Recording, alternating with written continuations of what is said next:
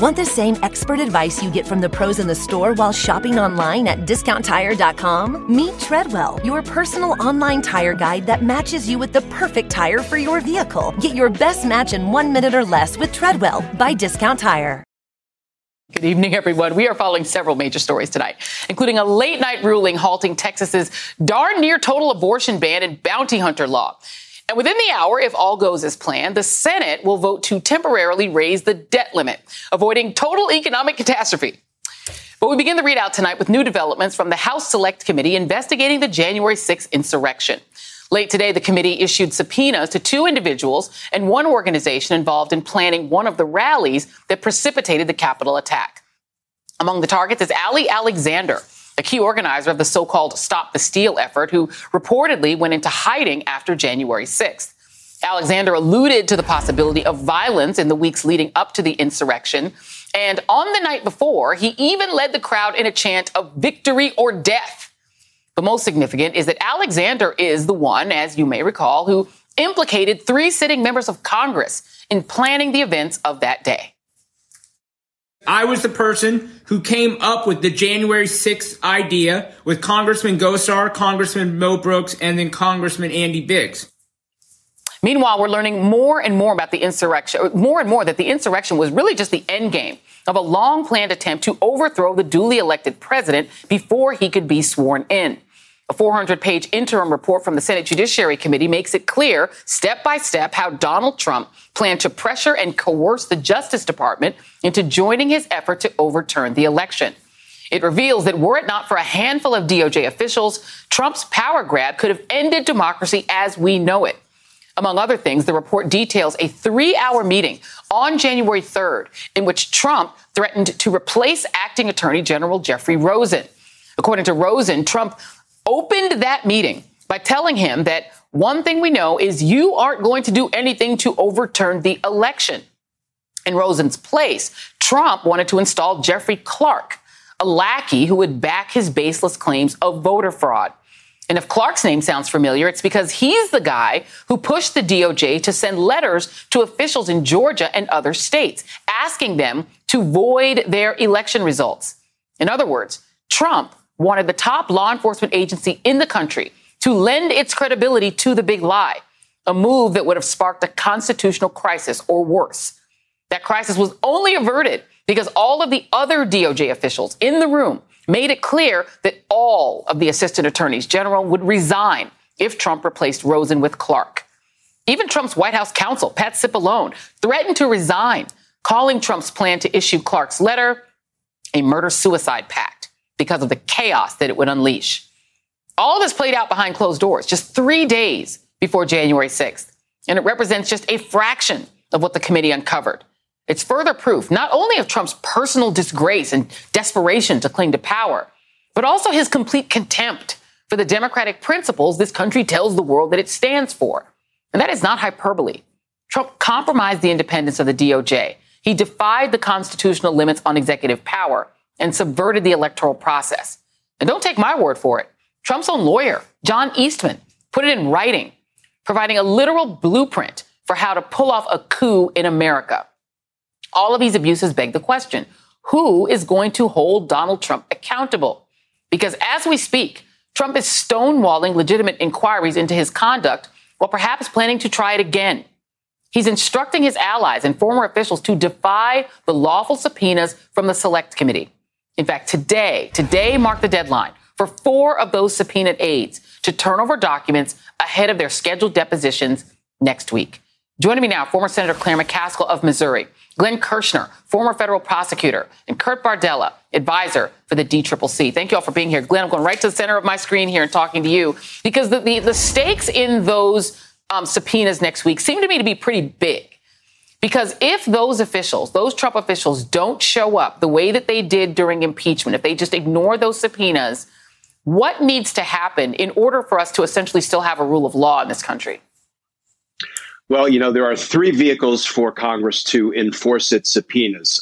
Civil enforcement, I would say let's just throw that one out because that's what they tried with Don McGahn, Joy, and he ran out the clock for more than 2 years, and he was never compelled by a court to testify. He ultimately negotiated some very favorable terms of behind closed doors testimony. That leaves two alternatives. One, criminal contempt. What the Congress can do is vote out a contempt against the witness who fails to appear, refer it to the Department of Justice, and then the law says that the U.S. Attorney for the District of Columbia, quote, has a duty to present the matter to the grand jury for its action. What does that action look like?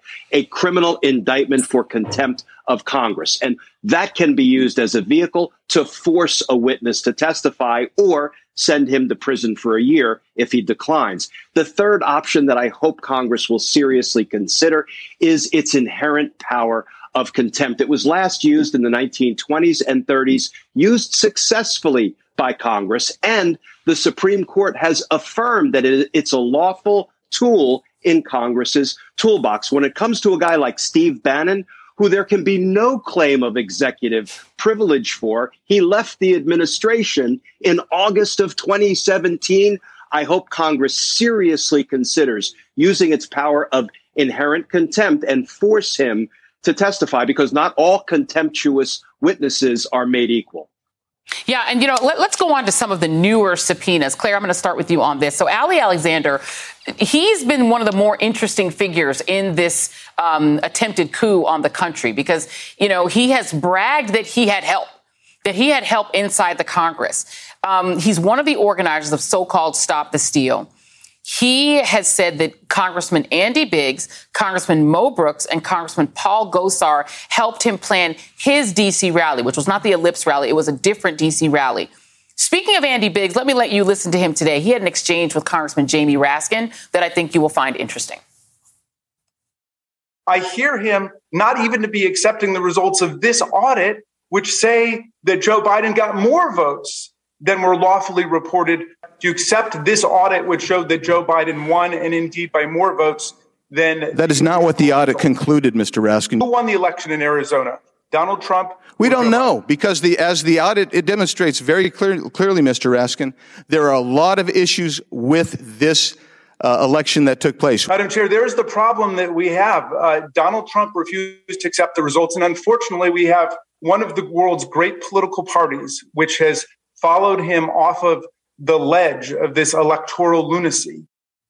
Claire, it seems to me the logical next person to be subpoenaed would be Andy Biggs, if it was me. What do you think? Well, all three of them.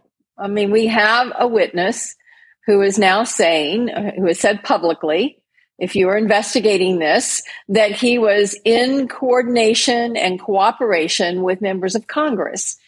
Now, it may turn out after they're subpoenaed and we get their testimony that there was not anything that was beyond blind loyalty to a guy who doesn't understand the rule of law or what our democracy is all about. But we now know that there is someone who planned this that says he was working with members of Congress. So them trying to avoid saying what they know is just not going to come out in the wash. And I will tell you this, Joy, having talked to some of the members, they are determined not to be trumped in this investigation. And by that, I mean they are determined not to allow his acolytes to avoid the scrutiny they deserve by just running out the clock. And I've said this before, and give me just a second to say it again. If we have the majority and we can get it done, and I think we could get some Republicans, we must create a rocket docket in the courts for congressional subpoenas. If Congress is asking for information, they deserve to have the facts determined and a decision made by the courts immediately before anything else is going on. And we've got to do that because this running out the clock is what's really undermining everybody's faith in this system. Yeah, I mean, and Kurt, the problem here is that you're dealing with figures who are used to operating from the fringes that have now moved in and eaten up and gobbled up the Republican Party. Ali Alexander is a fringe figure, if everybody's read anything about him. But it used to be that so was Steve Bannon. He's also on that subpoena list. So, I mean, to talk about how this ends up playing out, because Republicans have already gotten away with defying subpoenas. They did it before during impeachment. So what now? I mean, we spent the better part of 4 years of the Trump presidency, watching Republicans, anytime a subpoena was issued by the Democrat majority, go, we don't care. Right. I mean, they literally would call them fake subpoenas. Mm-hmm. They would say that we don't have to even address these at all. And they ran out the clock successfully. And all the while, they were hailed as heroes for defying congressional oversight. These same Republicans, by the way, who spent the entire 8 years of Barack Obama's presidency issuing subpoenas, having hearings, holding people like Eric Holder in contempt of Congress, thumping their chest every single time about the American people's right to know. We have oversight responsibilities. The path to truth runs through the oversight committee is what Jim Jordan once said at a hearing. Mm-hmm. That was the standard that they set. Now the shoe's on the other foot. Republicans are assuming that Democrats won't do the things that Glenn Kirshner was just talking about, that they won't invoke the inherent powers that they have to rightfully and lawfully enforce subpoenas to get to the truth. And tell you, Democrats, if you didn't learn the lesson during impeachment, right? If you didn't learn the lesson from 4 years of Donald Trump and people like Steve Bannon and Mark Meadows basically telling you to go pound sand every time you invoke your authority, I don't know what's going to get you to wake up, but you need to, because I'll tell you, if we don't use our authority now to get to the bottom of a domestic terrorist attack on our Capitol, if we don't hold people accountable, if we don't put people in jail, I don't know what the point of our democracy is. No, there is. Glenn Kirshner. Article 3 of the 14th Amendment states that somebody who engaged in insurrection against the United States is actually not qualified to hold office, and I assume that goes all the way from Congress up to the president. There are active criminal investigations against Donald Trump. Georgia is going after him for interfering in their election. Walk us through a way in which Donald Trump could be legally held accountable. This Senate memo, this committee memo, it makes it very clear that he had a formal plan to steal the election. The Eastman memo makes it clear. This investigation makes it clear. What could he be charged with, if anything? And is there a way to do that to keep him out of office again? Yes, the way to hold him accountable is for the Department of Justice to indict him for the many crimes he inarguably committed. Let's just take one from the Senate Judiciary Committee's recently released report. And I think you read the quote in your opening. He is quoted as saying about Acting Attorney General Jeffrey Rosen, quote, "One thing we know is you, Rosen, aren't going to do anything to overturn the election," close quote. And then Donald Trump threatened to bring in this character, Jeffrey Clark, who was willing to do Donald Trump's corrupt and criminal bidding to try to overturn the election results. And real quickly, Joy, I don't go anywhere without my big, ugly blue book of federal laws, the United States Code. That quote from Donald Trump precisely violates a federal statute, 18 U.S.C. 610. Coercion of political activities. And it's very short. It shall be unlawful for any person to intimidate, threaten, command, or coerce, or attempt to intimidate, threaten, command, or coerce any employee of the federal government to engage in or not engage in political activity. It's a 3-year federal felony. And what was just published by the Senate Judiciary Committee shows, inarguably, Donald Trump committed that crime. All that is left is for the Department of Justice to step up and indict the crimes we all know Donald Trump committed. And I guess the question then becomes, Claire, does Merrick Garland have it in him to do that? And I've been in a deep dive on the 14th Amendment today, Article 3, that some people believe it's self-enforcing, that in fact Congress could enforce it against people like Mo Brooks and Andy Biggs and others who perhaps engaged in insurrection if it is found that they did, right? If they were involved, Paul Gosar being the third. Do you believe Democrats in general have it in them to self-enforce, if that's the way, to keep these people out of power or get them out of power? It's interesting, Joy, because what you've got here is you've got people who want to cling to the norms. Yes. The norms are you don't use the criminal law to go after political opponents. That's the norm. But the problem is they're dealing with someone who blew up all the norms. And who we all know, if he got the chance, can you imagine how he would stack the DOJ? I mean, it took him a couple of years to begin giving the back of his hand to people around him who were saying, you can't do that. You shouldn't do that. You can't do that. And then finally he figured out, who cares? I'm going to do it anyway. Well, he would go into office on day one and he would stack DOJ with people like these yahoos in this clown car of lawyers that ran around the country making up lies. So I think that Garland and by the way, the professional prosecutors at DOJ are the ones who stopped Donald Trump. in that January 3rd meeting. They've got to really do a gut check here.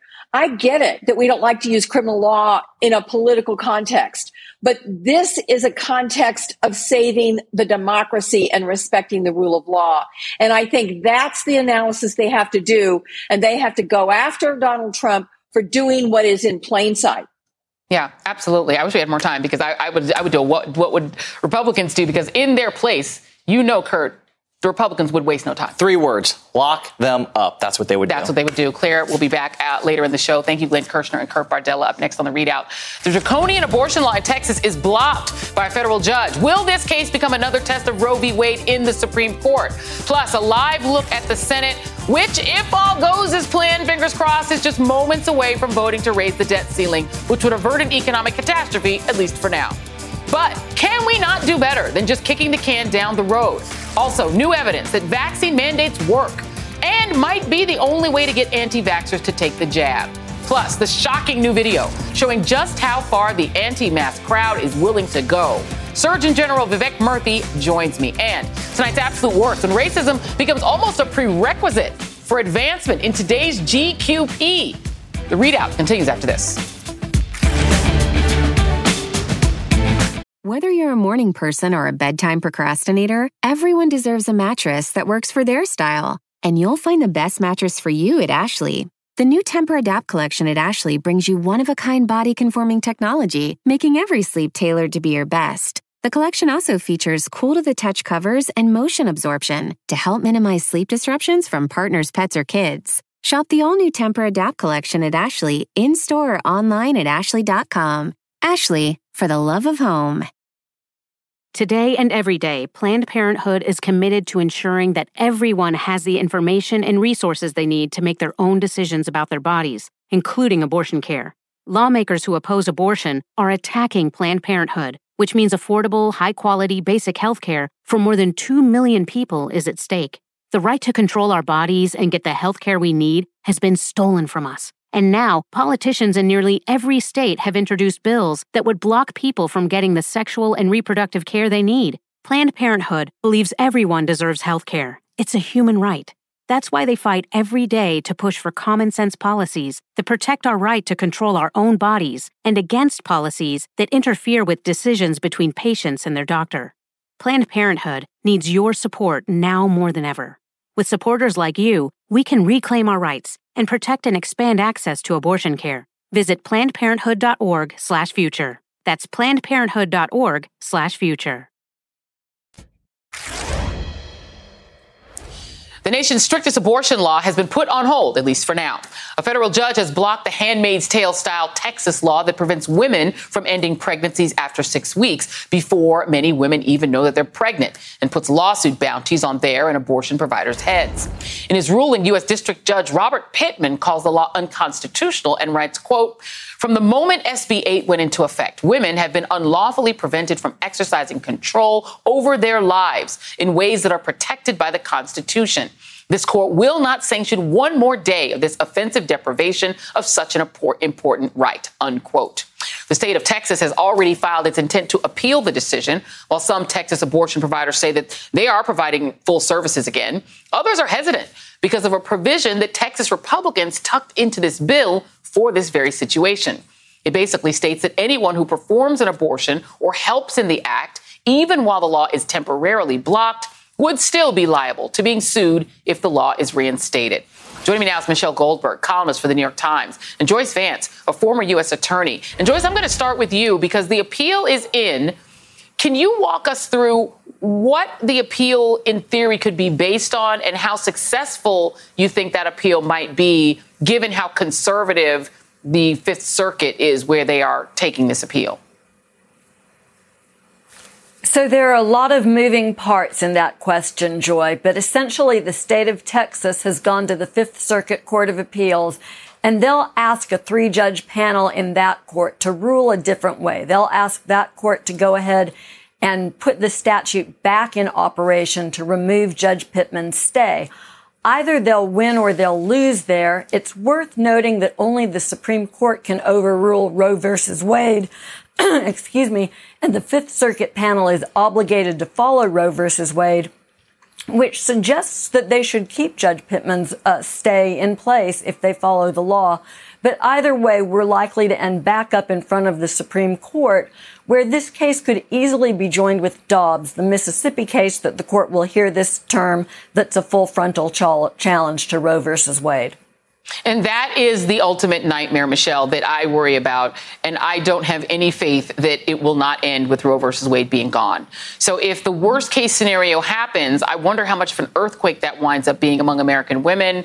Your thoughts, because this really could be it. Until the Supreme Court refused to stay this unbelievably outrageous Texas law the first time around, I had thought that there was a chance that they might try to gut Roe versus Wade instead of overturning it outright, because that's a way that they can, foreclose abortion rights, which are all but unavailable in many red states already, without creating exactly the kind of earthquake you're talking about. But their total disregard for precedent, their total total contempt with which they handled this whole thing, handing down this decision in the middle of the night to let this bill stand, makes me think that as much as some Supreme Court justices whine about their media coverage, which is kind of a new phenomenon, they actually don't really care what most Americans think. And so I would be actually very surprised if they don't overturn Roe versus Wade outright. And then I guess the question is what the American people, American women, Americans who believe in reproductive autonomy, what they do next. So far, this issue hasn't been getting people out into the streets like some other issues, I think because people still find it really hard to believe that this could actually happen. But if it did happen, I would hope that would be a flashpoint and a turning point in American politics. Yeah, Joyce, I think people have always thought of sort of Roe versus Wade. You sort of think about the way Republicans think about it, that it's like a car you don't really want to catch because having the issue makes their people vote. But once they actually do it, the real world implications of having really angry female voters will be a backlash that they don't want to deal with. But I kind of feel like, Michelle, that they're past that now, right? And if you look at the judges that Mitch McConnell engineered Donald Trump to sign into law, because that's all he really wanted him for, to have his right hand or his tiny little fingers to sign into law. Let's just look at the Fifth Circuit. 17 judges on the Fifth Circuit Court of Appeals. 12 are Republican appointees. Only 5 are Democratic appointees. Trump appointed 6 of them. 6 of them. So this is a court that's sort of built to do the thing that the far right has said this is their main voting thing. This is what they care about. So I wonder if we just assume Roe is going to be gone, what kind of judicial chaos might that unleash? I wonder what next. Legally, could women be arrested for having abortions? Like, how bad could this be?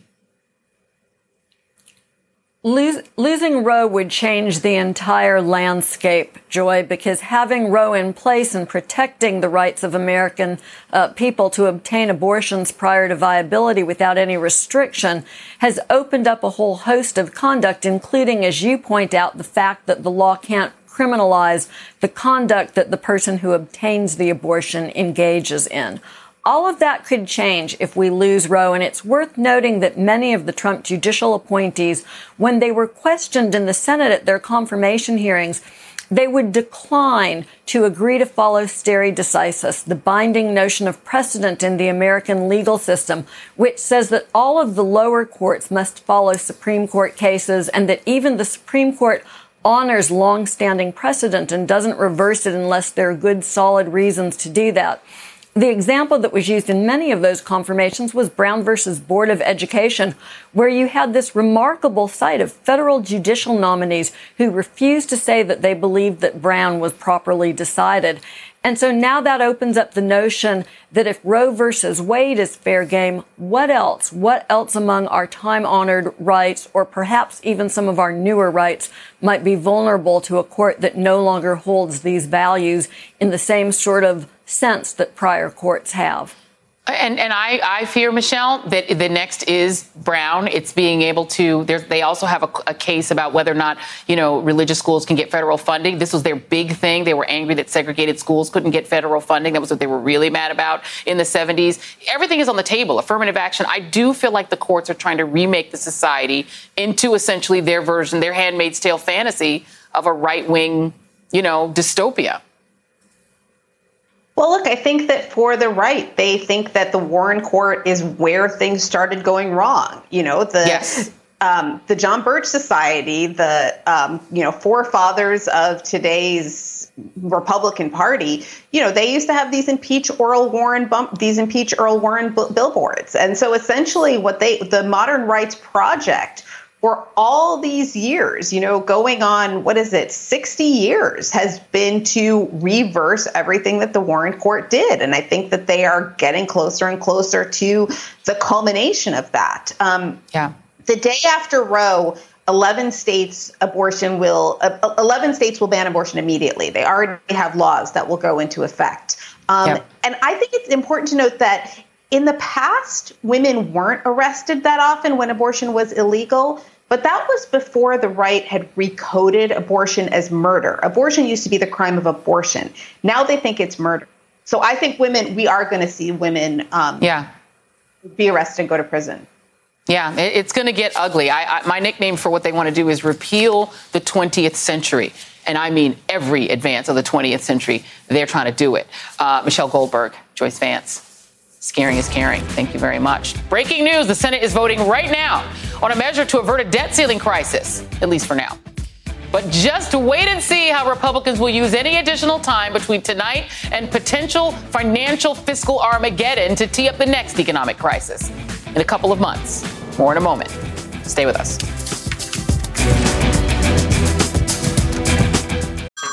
Hey everyone, it's Ted from Consumer Cellular, the guy in the orange sweater, and this is your wake-up call. If you're paying too much for wireless service, you don't have to keep having that nightmare. Consumer Cellular has the same fast, reliable coverage as the leading carriers for less. And for a limited time, new customers receive their second month free when they sign up and use promo code MONTHFREE by May 31st. So why keep spending more than you have to? Seriously, wake up and call 1-888-FREEDOM or visit consumercellular.com. Taxes, fees, and other third-party charges will apply. See website for additional details.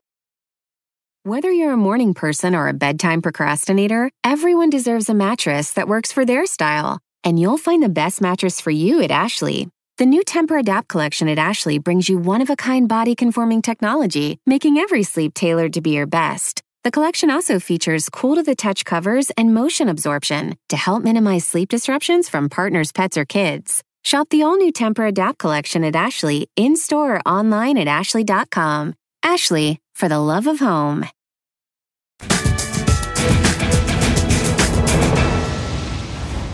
Okay, the Senate is voting right now to raise the debt ceiling and stave off a Republican-induced economic catastrophe, at least for now.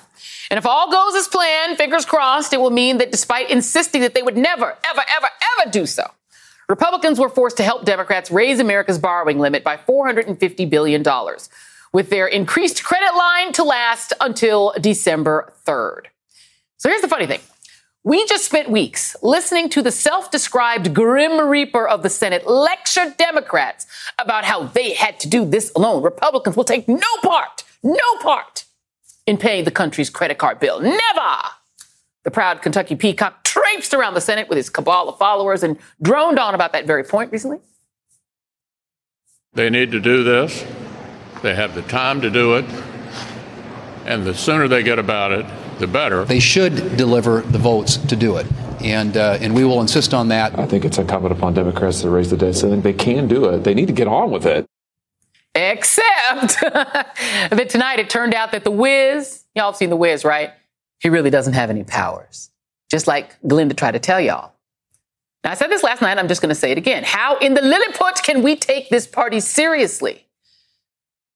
And here's an interesting plot twist. According to Politico, the supposedly all-powerful Republican underboss of the Senate toddled over to discuss his debt ceiling offer with two nominal Democrats. Can you guess who?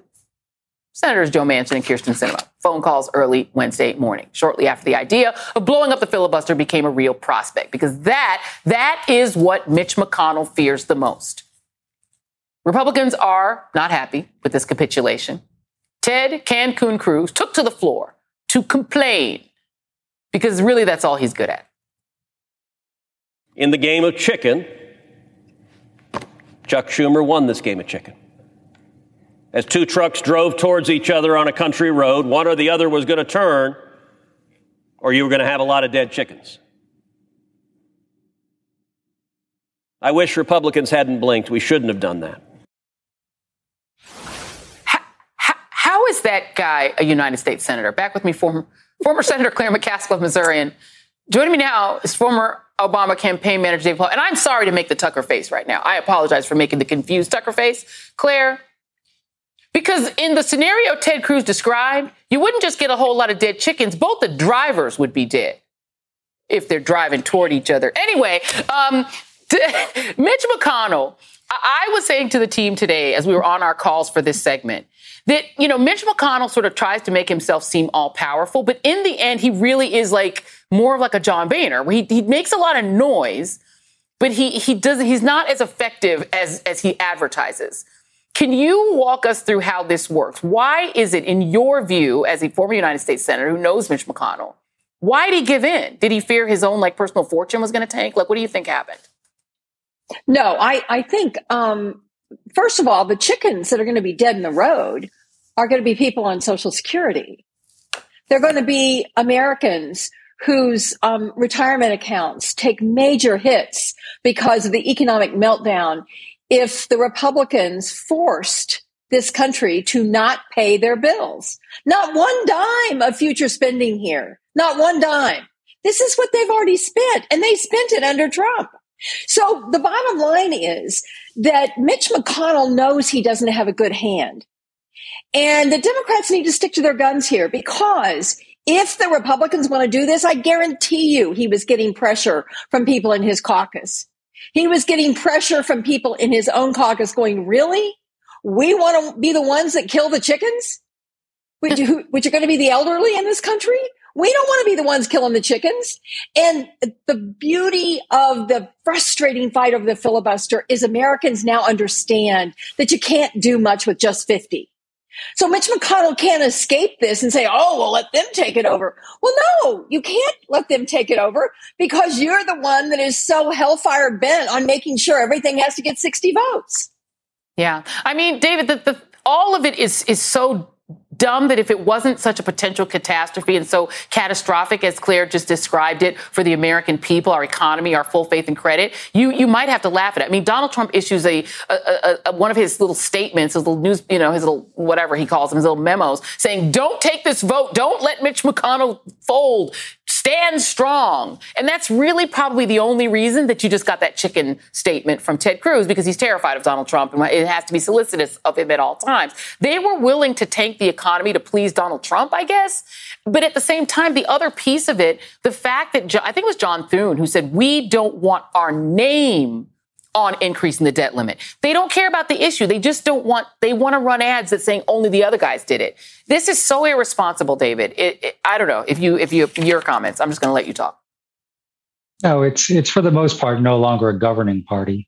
Claire remembers there were times, even though it's not like Washington was laughs and giggles when she was there, but you could get stuff done. But this party is now sworn to Trump. It's sworn to nihilism. It's sworn to destroying our democracy. The only reason McConnell blinked here at the last minute was he probably heard from Manchin and Sinema. If he didn't, they would consider a carve out on the filibuster. I actually think I'd like to see Democrats for the next 60 days not really talk about the debt limit. We've got better things to talk about. I think we should say, listen, the Republicans don't want to pay Donald Trump's bills. That's outrageous. It's hypocritical. But we'll do the responsible thing. We'll either do it with 10 Republican senators, we'll do it on our own. Because I want us out there talking about the jobs and the home health care and the child care, and the roads are going to be built and the taxes are going to be raised on the wealthy. So I wouldn't fall into this trap. It's an important issue, of course. Claire and I went through this in 2011. I'm not trying to minimize it. But I would just basically shrug your shoulders and say, we'll do this. I mean, these guys are deeply irresponsible. They're deeply hypocritical. But that shouldn't surprise us now. But be out there. Every member of Congress, every Democratic senator, administration officials, governors and mayors, go out there, not just talking about what they're going to do, but also the entire Republican Party is opposing these things that are deeply, deeply popular. Very quickly for both of you, and I'll start with you, David, as a strategist. Should they just go ahead and do the debt limit increase, including some sort of a rule that won't let McConnell do this again, and use the reconciliation vehicle, even though they know, And the Republicans have admitted that they're just going to run ads against them, that they're going to try to pretend that all the past spending, the $7 trillion tax cut that Donald Trump passed, that all of that was just Democrats. That should they take the ads and not care and do this through reconciliation and pass something that doesn't let them do this again? Well, first of all, Democrats sometimes are always at a disadvantage, Joy, in these battles because we actually care about the country and our economy and governing. So, and Republicans know that. Mitch McConnell knows that. So I think the preference would be to say, we need to do this with you. If you're not going to do that with us, then we are going to carve out the filibuster. And by the way, not just for the debt limit, for voting rights and a whole host of things that the country needs. I would do reconciliation as a last option. And that continues to put pressure on McConnell. So that will require Manchin and Sinema to play their roles, to say, you keep, and to kick this shouldn't be something that we're doing in 6 months increments, much less 2. Let's do this. We should get rid of the debt limit entirely. But if we're not going to do that, let's give 2 or 3 years breathing room so that this isn't hanging over our economy and it doesn't dominate Washington. So that would be my sense. And what do you think, Claire? Do you think the Democrats have it in them to do that? Would they go big and say, this is the punishment for having played this game with our economy? We're going to write rules that carve out the things that we promised to do. We're going to carve out voting rights. We're going to get, immigration reform done, police reform done. We're going to carve out a big old hole in the filibuster, and that's the punishment. Will they do that? Well, no, I don't think they will. But I will say this. I do think they have the opportunity here to say, unlike the Republicans who spent big and won't pay for it, we're going to spend big on you and we're going to pay for it. We're going to make people finally pay their share of taxes that they should be paying. And in that process, you're going to get child care. You're going to get expanded Medicare. You're going to get some things that this country is way behind its peer nations in. I mean, we are way behind on childcare and other issues than other developed nations. So that's what David's right. That's what we should be talking about and let the chips fall where they may on the debt ceiling.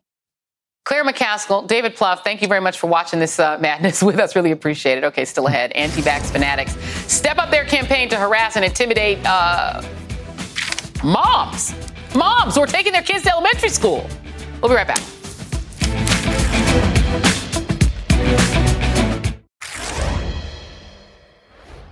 Okay, we have some good news to share with you tonight for a change. A miracle vaccine has emerged. No, not that one. This time, a vaccine for malaria, the disease that kills almost 500,000 people every year, nearly all of them in sub-Saharan Africa. The World Health Organization has endorsed the vaccine, a breakthrough to be celebrated, given that more than 260,000 African children under the age of 5 die from malaria annually. Meanwhile, in America, it is quite the opposite. Where a growing movement to reject a safe, free, and life-saving vaccine, this one for COVID, is growing louder by the day, taking over school boards and taking its cues from Tucker Carlson by harassing elementary school children and their parents. This heated exchange took place yesterday at an elementary school in Beverly Hills. This is rape. Yeah, this is rape. They're trying to rape our children with this poison. They're going to rape their lives away. Masking children is child abuse. It is. You mask your child, you're a child abuser. That's my choice. Yeah, well, that's my choice. You better respect my choice. No. The Beverly Hills Unified School District does not require vaccinations, though Los Angeles has announced a vaccine mandate will now apply to indoor spaces, including for those Laker games. Joining me now is U.S. Surgeon General Vivek Murthy. Dr. Murthy, thank you so much for being here. General Murthy, I think I call you General, right? And I love your uniform. So, I mean, when you see something like that, I saw the malaria, the WHO saying there's a malaria vaccine, and I'm like, this is a miracle because I have family members on the continent. I know malaria is a very, very big deal, especially for children, and I've had family members have it. And so I feel like that is the normal reaction when there's a vaccine that can save lives. How have you processed the fact that there's been almost the opposite reaction? Well, really, literally the opposite reaction to the COVID vaccine in so many circles. Well, this is really striking, as you said, Joy. For a moment, let's talk about the malaria vaccine. This is such a big deal for a couple of reasons. One, because as you mentioned, 500,000 people die each year from malaria. The vast majority of them are outside the United States. So we may not pay as much attention to it, but this is a big deal globally. Yep. The fact that 260,000 of them are children who lose their lives under the age of 5. Yep. I mean, that should trouble all of us, regardless of what country we live in. The fact that we have now a vaccine potentially that can help those individuals, it's a big deal. But also, this is the first vaccine that we have against a parasite, not just the first vaccine against malaria, but against a parasite. So this hopefully is a sign of more to come. But it's a reminder of a couple of things. One, that science is important. You've got to remember that science doesn't just happen in a vacuum. We've got to fund it. We've got to support it. But the other thing it reminds us of is that we've got to not only do the science well, but we've got to manufacture, distribute these vaccines, and make sure people have accurate information about them. My concern about what's happening here in the United States is that while there was a lot of initial enthusiasm of vaccines, and while the vast majority of people in the U.S. still are very supportive of vaccines, we have seen a growing wave of misinformation about vaccines that has led many people to make decisions that are actually contrary to their best interests and their families' well-being. I mean, I think about the fact that more people died this year when we have a vaccine than died last year when we didn't. I mean, I have a statistic here that 140,000 kids lost a caregiver to COVID. 140,000 kids who have no parent. And with those kind of numbers, it is shocking to me that we're actually sort of losing more people after there's a vaccine. That's got to be dispiriting. Well, so this is a really good point, because if you generally hear that statistic, you might say, well, does this mean vaccines don't work? Because we lost more people this year than last year. But here's what's the important thing to know. If you look at the people who are number one in hospitals right now and who are dying, the vast majority of them are unvaccinated. Exactly. The other important thing to remember is that we are dealing this year with the most contagious variant of COVID that we've had to date, much more contagious than what we had last year. And that means that even though we have more than 213 million people in this country who've had at least one dose of the vaccine, the 67 million people who are not vaccinated are even at more risk, because we have a more transmissible, contagious variant. Meaning that exactly, because these feel like deaths by choice. These are not deaths because there was nothing that could be done. Last year, when there was no vaccine, lots and lots of people were dying. We reached this incredible milestone of 500,000 deaths, but there was no vaccine. This year, there's something that can be done. It's shocking to me that people would essentially choose to get sick and allow their kids to potentially get sick and die. I've never seen anything like that. Have you? Well, it's obviously deeply concerning. It's very different from the kind of anti-vaccine sentiment that we saw and have seen with measles vaccines and with other vaccines. What's different here is just the profound explosion of misinformation, the polarization and politicization in many ways of the broader COVID effort and the COVID vaccines. And this has not served us well. You know, I do think in general, the people around the country, whether they're supportive of vaccines or not, they have the same goal. They want to be safe. They want to keep their kids and their families safe. But I believe also that people have the right to have accurate information to make their decisions.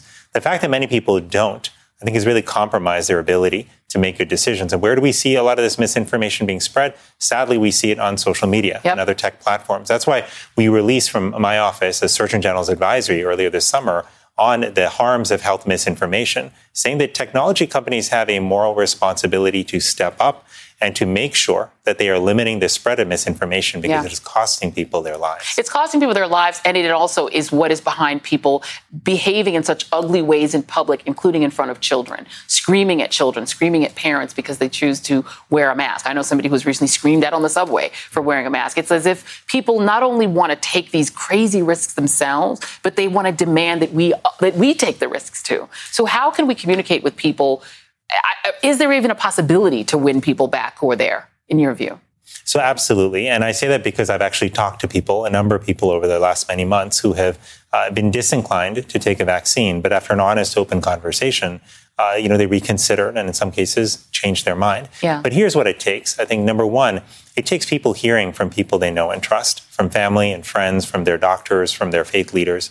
Number two, it takes people, when you talk to folks who are concerned, you've got to listen to them and you've got to not be judgmental. No one's mind was ever changed with judgment. Mm-hmm. And that's one thing we have to remember. And third, it takes some people time. You won't always change people's minds in the first conversation, something that we learned early on in medicine, that when you're trying to talk to a patient about an illness, about a treatment, sometimes it takes several rounds. This is challenging, tough work. Mm-hmm. But one thing I'll say that you alluded to, which I think is very insightful, which is that the harms of misinformation are not just people not taking a vaccine. Right. It also contributes to a feeling of more polarization and division among people. It pits people against one another. And without being together, unified, supporting one another, it's very hard to get through adversity. Yeah. So that, again, is another major consequence of misinformation. It also helps to have your personality instead of mine, because I'm like, I want to yell at people, but you have a great personality. Maybe I'll just take you with me when I want to talk to people about this. U.S. Surgeon General Dr. Vivek Murthy, you're great. Thank you very much. I will try to learn from you. We'll be right back. We can go on the road together.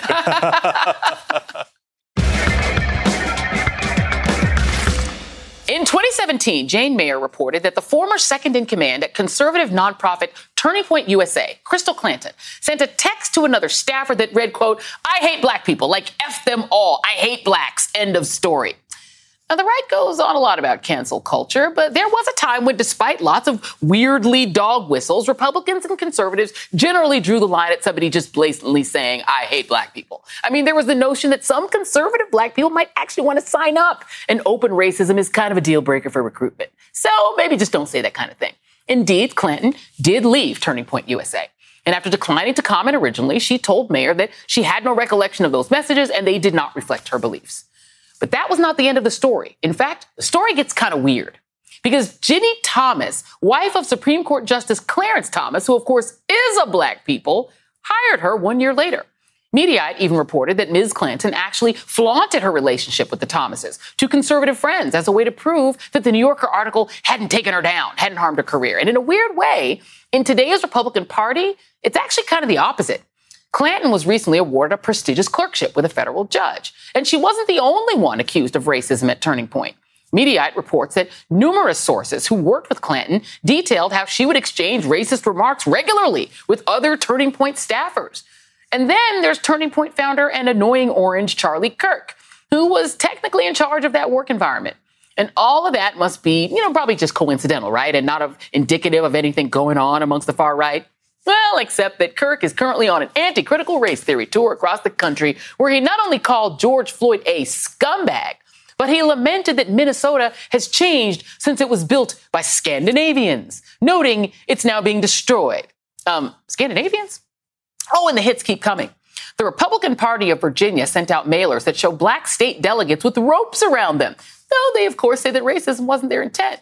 Matt Gaetz has endorsed Tucker Carlson's white replacement theory, and a candidate for lieutenant governor in Georgia said people who move to Georgia must assimilate into our values and culture.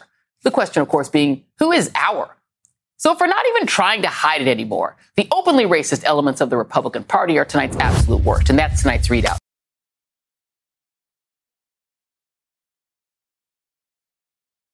The living room is where you make life's most beautiful memories. But your sofa shouldn't be the one remembering them. The new life-resistant, high-performance furniture collection from Ashley is designed to withstand all the spills, slip-ups, and muddy paws that come with the best parts of life. Ashley high-performance sofas and recliners are soft, on-trend, and easy to clean. Shop the high-performance furniture in-store or online at ashley.com. Ashley, for the love of home.